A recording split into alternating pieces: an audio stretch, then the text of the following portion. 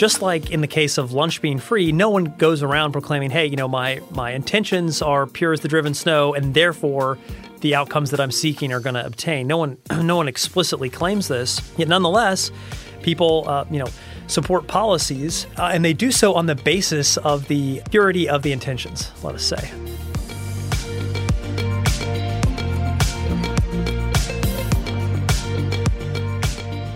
Welcome to Acton Line, a podcast from the Acton Institute for the Study of Religion and Liberty. I'm Eric Cohn, executive producer. Common economic perceptions pervade our discourse on policy. Dr. Caleb Fuller's latest book, No Free Lunch: 6 Economic Lies You've Been Taught and Probably Believe, sets out to dispel these myths. Acton's president emeritus, Father Robert Sirico, said of the book, "Anyone who wants a well-rounded education will not want to be without the knowledge this book contains." In this episode, Noah Gould, Acton's alumni and student programs manager, sits down with Dr. Fuller to discuss the book and some of the most pervasive examples of economic myths. You can find additional resources in the show notes for this episode, as well as find previous episodes of Acton Line on our website at acton.org/podcast. And if you like this program, you can help us reach even more listeners by sharing it with a friend and by leaving us a 5-star review on Apple Podcasts. We welcome your comments as well. Acton Line is available on Apple Podcasts, Google Podcasts, Spotify, or wherever you listen.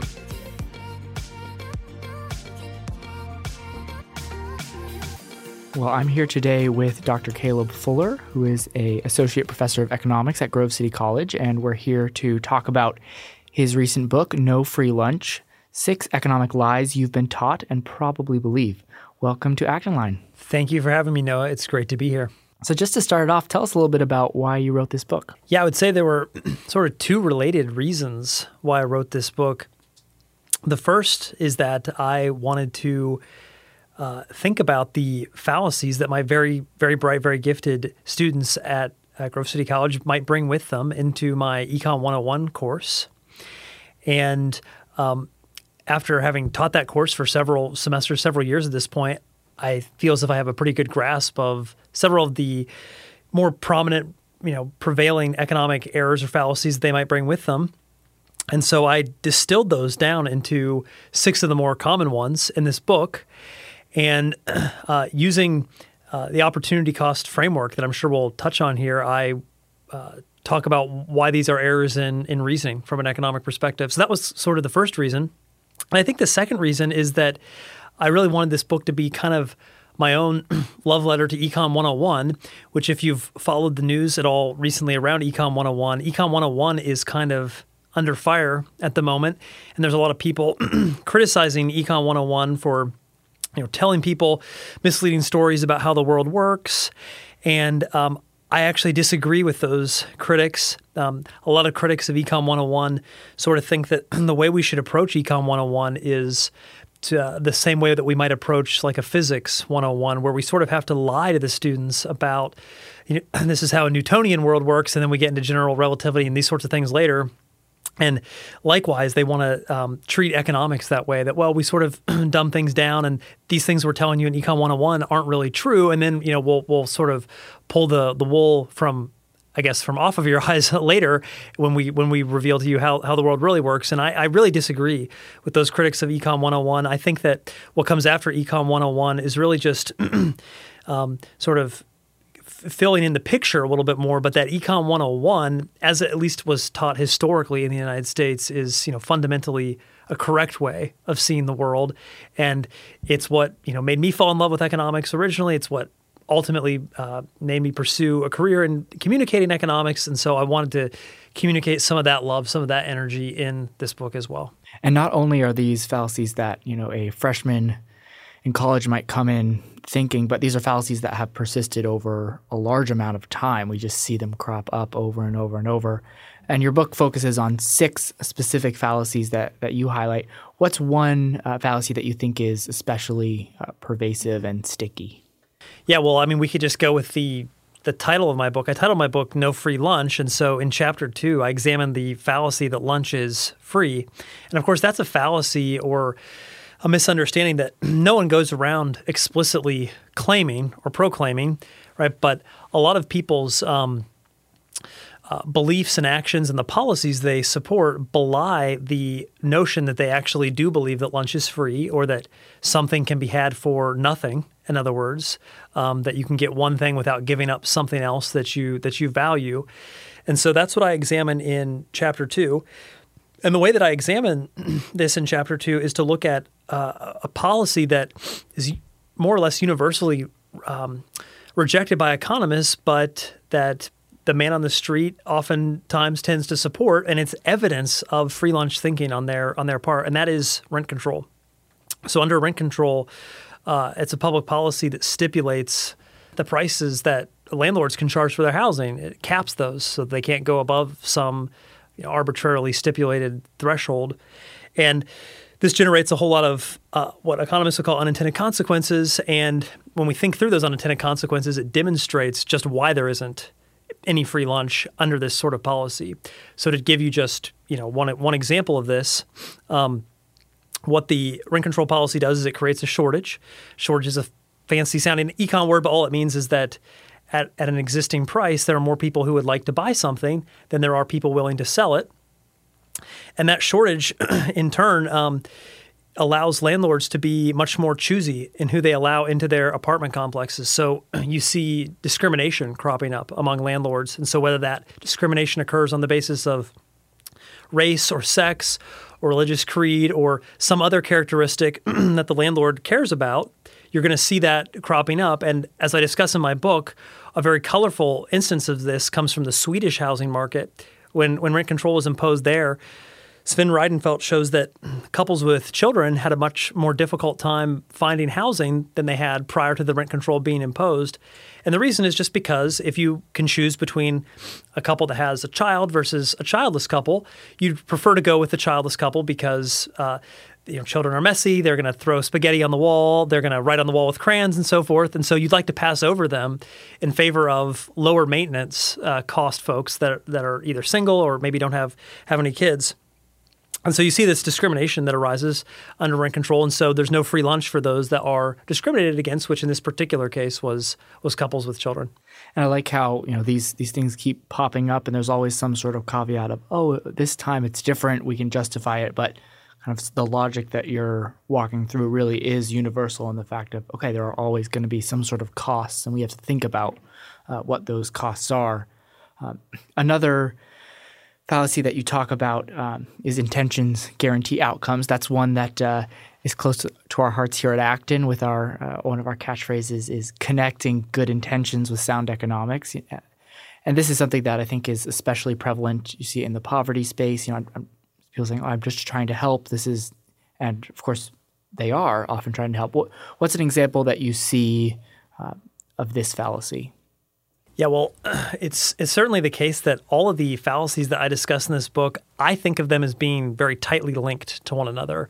And one reason I think that is because each one of these fails to grapple with what economists call opportunity cost, what it is that we are giving up whenever we take an action. And so a cost in economic terms is just a foregone benefit. Okay, so if you can kind of keep that idea in the front of your mind when you're reading my book, that's sort of the central key, the central theme that I'm trying to get across. And so you asked about intentions guaranteeing outcomes. And of course, just like in the case of lunch being free, no one goes around proclaiming, hey, my intentions are pure as the driven snow, and therefore the outcomes that I'm seeking are going to obtain. No one explicitly claims this. Yet nonetheless, people support policies.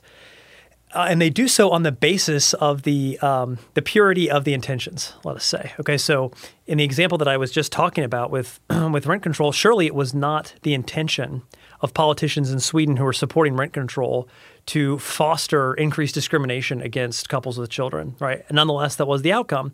And so in Chapter 3, what I do is I go through some other instances of this, and there are several very, very colorful examples. Perhaps one of the most famous to economists' mind is something called the Cobra effect. So the story here is that in the early 20th century, the British had colonized India. They had been largely successful in their attempt to subdue the Indian subcontinent there, but they still faced a really strong pocket of very lethal resistance, and that was from the native cobra population. So you can imagine British redcoats walking through the streets, probably jumping very unceremoniously in contradiction to all their lifelong training, probably whenever they came across a cobra. And so finally, the British governor there decided to do something about it. And his goal was to eliminate or at least to significantly reduce the cobra population. And so he implemented a bounty on cobra tails. And our sources suggest that this bounty was about 1 cent per tail, which it turns out was a pretty nice payday for certain natives, because natives in the area began to set up cobra farms. And so they would begin breeding cobras. In economic sort of jargon, what this policy had done is it had increased the costs or the foregone benefits of not becoming a cobra breeder. So you can imagine some people that are engaged in other, perhaps more productive occupations, jumping in off the sidelines to become someone who's now, for a living, raising and breeding snakes in order to sever their tails and turn those in for payment. And so this goes on for a while. And of course, eventually the British are seeing these tailless cobras slithering through the city, and it's at that point that they know something is clearly up here. And in response to this, they simply disbanded the bounty program. And so you can think about these snakes as almost having been like a financial instrument, but now that financial instrument is worthless. And so the natives disbanded their breeding programs, released their now worthless snakes back into the wild, and the snake population there in Delhi ballooned. So this is why economists call this the cobra effect, because while there are many instances of regulations that fail to achieve the stated goal, the stated outcome, okay, so that would be an example of intentions failing to guarantee the outcome. What's kind of unique about the cobra effect is that not all regulations positively promote the thing that the regulation is meant to curtail, or vice versa, curtail the thing that it was meant to promote, right? So the cobra effect is a particularly perverse manifestation of how government regulation can backfire. And one area that we see especially a lot of these economic fallacies, of course, is the political arena and rhetoric surrounding different things. One kind of bipartisan agreement that we see is on trade and viewing kind of trade as a zero-sum game. You see that kind of on the right and the left through President Trump and now President Biden. Can you tell us a little bit more about your writing on trade is war and that being an economic fallacy? Why is that so kind of accepted now, and how can we combat that? Sure. So somebody in the Q&A today after I gave my talk asked what is the most commonly held fallacy among people that I encounter, including people that are just beginning to explore economics. And I think it probably is this fallacy that exchange is not mutually beneficial when it is voluntary. Or to put it another way, that is the error, right? Exchange is, to say the positive thing, to say the thing that is correct, exchange benefits both parties when both parties enter into that exchange on a voluntary and mutual basis. And so the error is to think that an exchange relationship is zero-sum, namely that one party has to lose in order for the other party to gain from this interaction.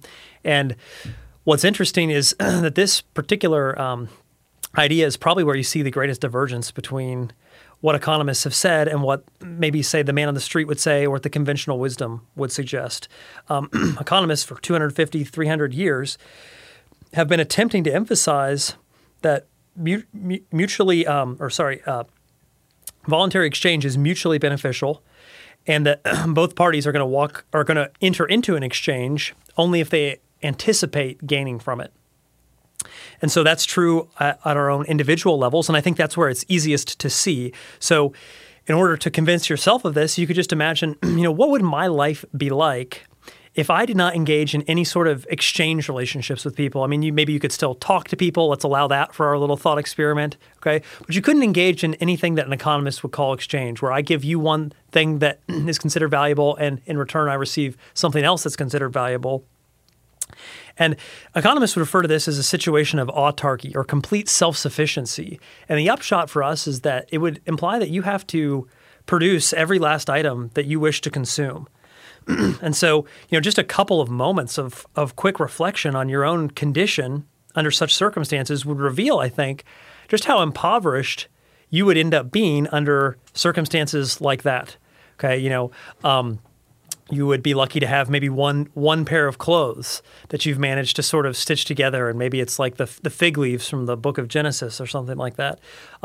Your diet would be extremely limited. It would not include the large diversity of foods and beverages that the typical person, even in a very underdeveloped country, consumes now. You probably would not be educated. You probably would not be literate, okay? Because remember, you would have had to have exchanged with someone in order to purchase reading material or, materials teaching you how to read and so forth. So your life would be, to kind of channel the political philosopher Thomas Hobbes, it would be nasty, brutish, and short. And so when we engage in specialization and subsequent exchange, we can kind of break out of that low standard of living that characterizes that sort of state of nature situation. And the fundamental argument that economists have been making, again, for 250 to 300 years is that nothing fundamental about that argument changes when we take two people who are exchanging across a political boundary.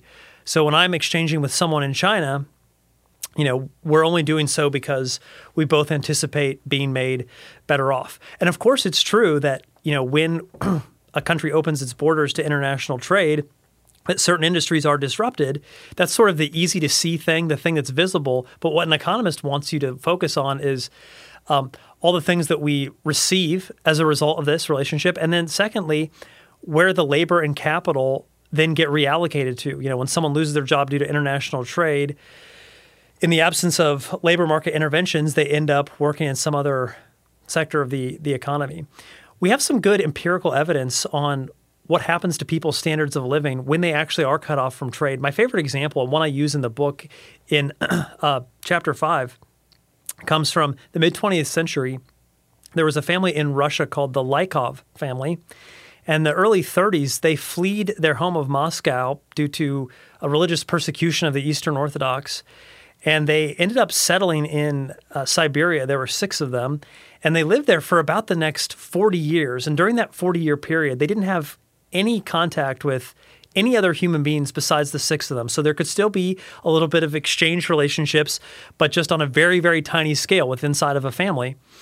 And so when a team of geologists that were hunting for minerals finally found them by way of helicopter in the mid-1970s, they found a family where actually 2 of them had tragically passed away. The others were, living right on the brink of subsistence. Had their standard of living fallen any further, they would have died. They had, of course, long worn out their original clothes and were, patching things together from the wilderness there. Their annual diet consisted of something like 3 to 4 different foods total across an entire year. And they were very, very sick. Okay, so that sort of picture is one that you can sort of translate onto a national scale. If the United States became hermetically sealed and there was no exchange anymore, of course we wouldn't be as poor as the Lykovs, but that's simply because there's 320 million of us, and there can still be specialization and exchange amongst us. But we would be relatively poorer than if we opened our borders, or sorry, not open our borders necessarily, right? But if we opened trade to producers in other countries. So again, I think thought experiments, which like these, can help us to see clearly the nature of trade, and just ask yourself, hey, would my family have been better off if my dad had sort of acted as a dictator and said no exchange except for inside the Noah Gould household?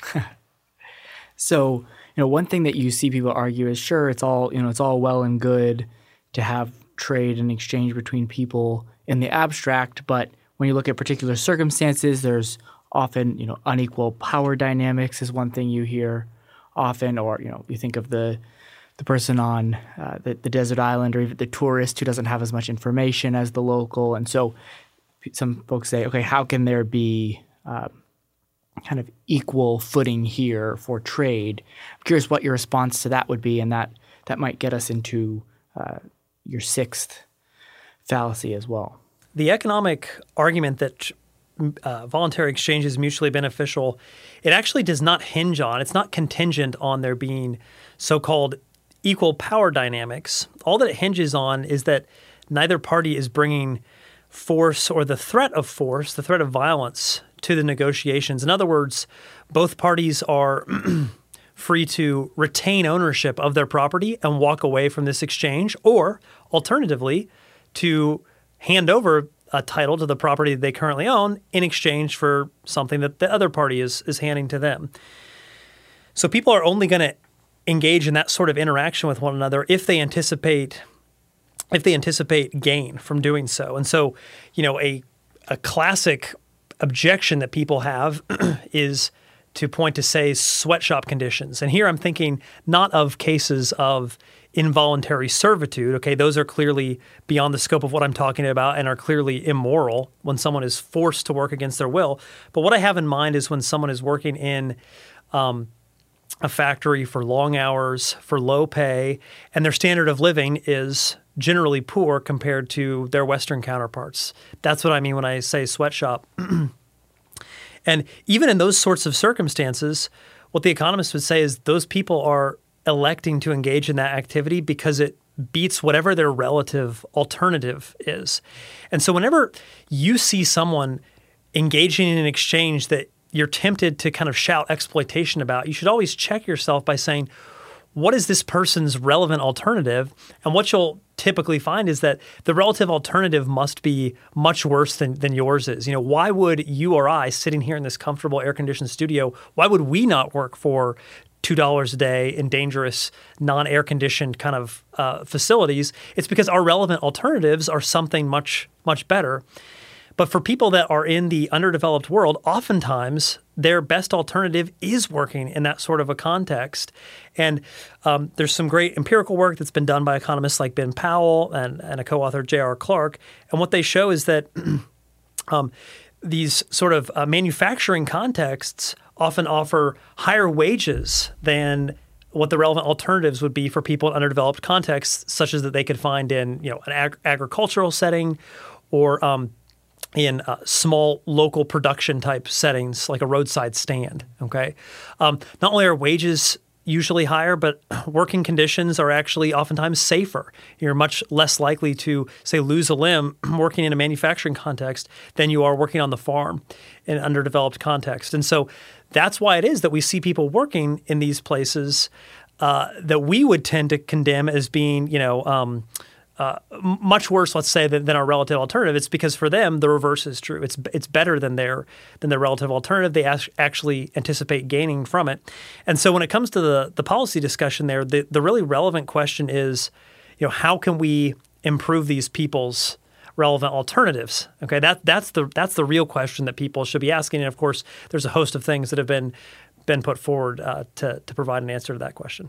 And going back to your point on free trade, that's going to be a part of increasing people's alternatives as well, right? Is giving them opportunities beyond the country or context that they find themselves. And so that's a really interesting tie-in there. Yes, absolutely. I mean, free trade increases the size and scope of the market, and probably the most famous line out of Adam Smith's The Wealth of Nations, he says the division of labor is limited by the extent of the market. And so all that means is that it doesn't make sense to specialize in something for which a market does not exist. But when you open up your country to international markets, that allows for a greater degree of specialization because the market has become bigger. Let's talk a little bit about the sixth fallacy you bring up, which is markets are unregulated. This is something that I think is most people's default is that, we think of the Wild West, or we think of there's kind of just mythology around this as well. But tell us a little bit about why you see markets are unregulated as a fallacy. Yeah, that's a great question. So I think unlike, say, the error that I examine in Chapter 2, which is that lunch is free, or unlike the error that I look at in Chapter 3, intentions guarantee outcomes, here's an error, the idea that markets are unregulated, that lots of people hold to and are willing to actually defend. Okay, you'll often hear people say, use phrases like wildcat capitalism. You use the expression wild, wild west. Okay. And so this chapter is, in some sense, probably the most subtle chapter in the book. And I think that this is the chapter that, a professional economist would probably find the most of interest to them and might even be able to refine some of their own concepts in this chapter. But I actually see this as very fundamental, because if free markets are not regulated, then economics doesn't really have much of a subject matter to study in the first place. Okay, so what I mean by this is that people use the word regulation in a far too narrow sense. They usually equate it simply with government regulation. But regulation is just a set of penalties and or rewards associated with alternative courses of action. And so free markets are institutional settings that contain an inherent degree of regulation as I've defined it here. And I think I can best illustrate this by giving a couple of examples from this chapter. Free markets, for example, regulate the temptation by producers to engage in fraudulent exchange, to defraud their consumers. Think about going to your favorite restaurant for a moment. It's a lobster restaurant, a seafood place, and you order your favorite lobster, and an hour later the waiter reappears with a nice plate of monkfish, so-called poor man's lobster. Meanwhile, in the interim period, he went to a local grocer and picked up this cheap substitute. Then he plops down the bill, and you owe $100 for your fancy lobster dinner. So, abstracting sort of from other costs of labor and keeping the lights on, we could say that he made $90 of pure profit just on you in that transaction. And yet, even as we sit here and I kind of describe this to you, I can see you're sort of smiling, because that's such a ridiculous sort of scenario. How often do you actually hear a real world story like that playing out? And so you might think, well, why is it that we don't see these sorts of cost-cutting maneuvers taking place more often, given that the producer should be able to pocket all this additional money by behaving this way? Is it because the legal system is standing by ready to come to your aid? Is it because, you're going to walk out of there and say, I'm going to get my lawyer here who's on speed dial, and I'm going to sue this restaurant? And of course, the answer to that is no. The costs of you engaging with the legal system there are clearly larger than the benefits. You could imagine spending weeks in court where you're holding up pictures of monkfish to the judge, right? Say, this is what he brought me, but this is what a lobster looks like, right? You're taking time off work, and so you're foregoing wages and so forth. Okay, and then all for what? At the end of the day, he'll either order the restaurant to provide you with a lobster dinner, or he'll order the restaurant pay you damages. Okay, and so clearly you're not going to avail yourself of the legal system, and the restaurant knows this just as well as you and I know this. And so there's got to be something else that is constraining, or we could use that word regulating the restaurant owner's behavior. And of course, it's true that in many contexts, the restaurant owner might simply be regulated by his own conscience. Right? He's a good guy. He knows this is wrong to defraud you in this way. But we all know there are people in the world that aren't like that. And so one of the things that can regulate them is simply the fact that by behaving the way that I've described, they're going to throw away your future business. You're never going to go to that store again, right? Or that establishment. And your future business is a benefit to them. And so in other words, it is actually costly. They would incur an opportunity cost by behaving the way that I've described. So they are regulated to the degree that they value future interactions with you that they anticipate would be beneficial to them. All right, so that is one small way that regulation occurs in free markets. And I think one of the reasons why it's difficult to see this is because it really is something that's kind of happening in the background. It is invisible. We take these sorts of mundane interactions for granted when we really shouldn't. Another example, though, is that markets regulate the temptation to behave in a manner that would be sort of like racially prejudiced. So a great example of this comes from a paper written by Armin Alshin and Ruben Kessel in the 1960s that I make use of in this final chapter. And in this paper, they're motivated by a simple observation about the world, which is that during the mid-20th century in the United States, Jewish men worked in different industries at dramatically different rates. Okay, so in other words, racial representation was not equal across industries. And Kessel and Alshin noticed this fact, and they want to bring economic theory to explain it. What I do in this chapter is to use their findings and their logic to explain how markets are regulating the impulse to engage in a prejudicial way with someone's employees or prospective employees. So the surprising answer to why you see this disparity is that in certain industries, government caps the profits that producers can earn. And historically, government has done this in industries like insurance, utilities, and finance.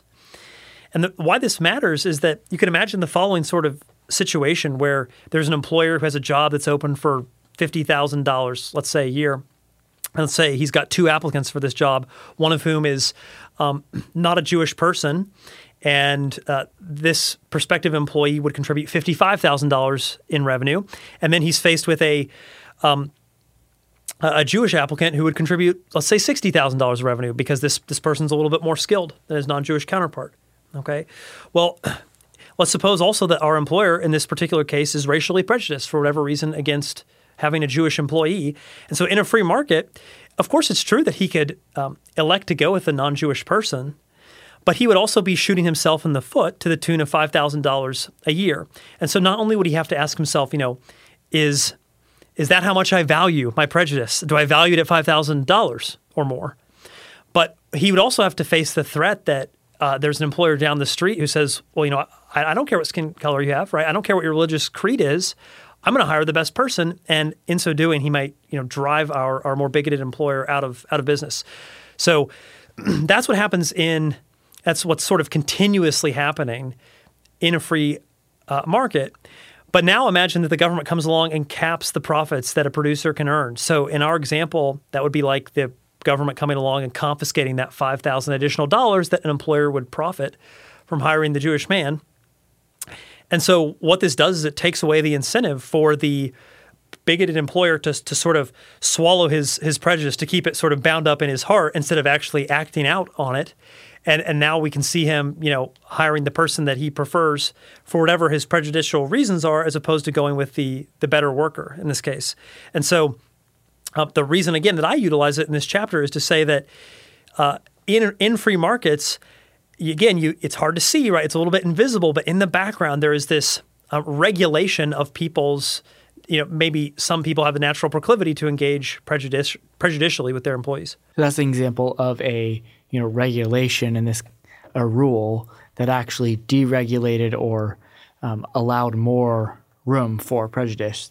And it's interesting that in some ways you want a system that allows for the best in humanity, but also limits or provides a check. And in this way, you're defining regulations as some sort of constraint. And there are constraints that are without and some constraints that are within. It seems like we need a combination of this in a vibrant society on the kind of worst of human action. Yeah, that's absolutely right. I mean, David Hume was famous for saying that we want a system that allows bad men to do least harm. And, I think sometimes that quote has been misused by people that, Hume is assuming something about human anthropology that maybe he shouldn't assume. Is he assuming that everyone's a scoundrel, everyone's a knave? And the answer is no, Hume wasn't necessarily. But what he's saying is, we want to recognize the human capacity for this. And, we have lots of empirical evidence that people can behave in these ways. And so we want a system that sort of, curtails that proclivity, as opposed to a system that, allows for the great men to do great things, right? And how would you kind of distinguish in your thought of between, on the one hand, you have regulations, kind of deciding winners and losers or kind of making rules in the marketplace, but then you also have rules of the game that kind of allow room for people to have free exchange within. How would you distinguish between those two types? Or maybe is there not a... No, certainly all market exchange takes place within rules of the game, whether those rules of the game are informal norms, such as something like, shaking people's hand when you meet them. Those sorts of rules tend to emerge spontaneously without any sort of central direction, or formal rules of the game that are promulgated by some central authority, usually a government. So that could be something like a constitution or a regulation. And so I guess I would draw a distinction between those rules that protect people's natural right to private property and those that curtail their ability to use private property in the ways that they see fit.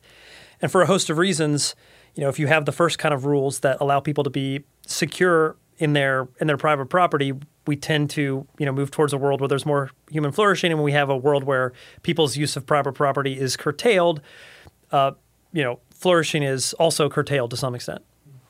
So to wrap up, if you were to leave, people with a question or moving forward, how can people kind of interrogate these fallacies that they kind of encounter in their day-to-day lives? Yeah, I think that economics is actually pretty simple when you strip it all down, but that people kind of overcomplicate it.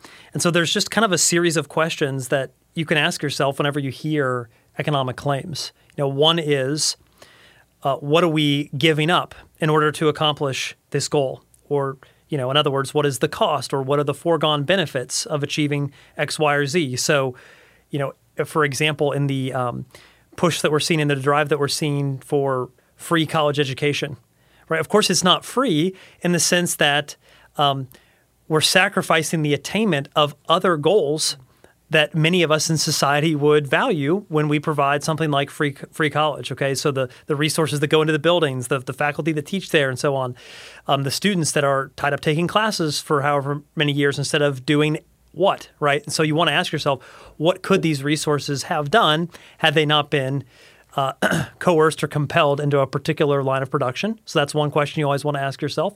You always want to ask yourself, what is the relevant alternative for someone in this situation? Or a kind of related question, as compared to what, would be another kind of question that you want to ask yourself. So for going back to our example of the sweatshop, say, okay, yeah, their working conditions are bad. A good follow-up question to ask would be, as compared to what?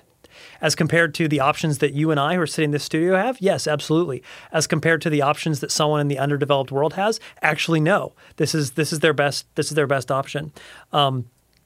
Again, another question you could ask is, this sounds good, but will X policy actually achieve Y stated outcome or Y stated goal?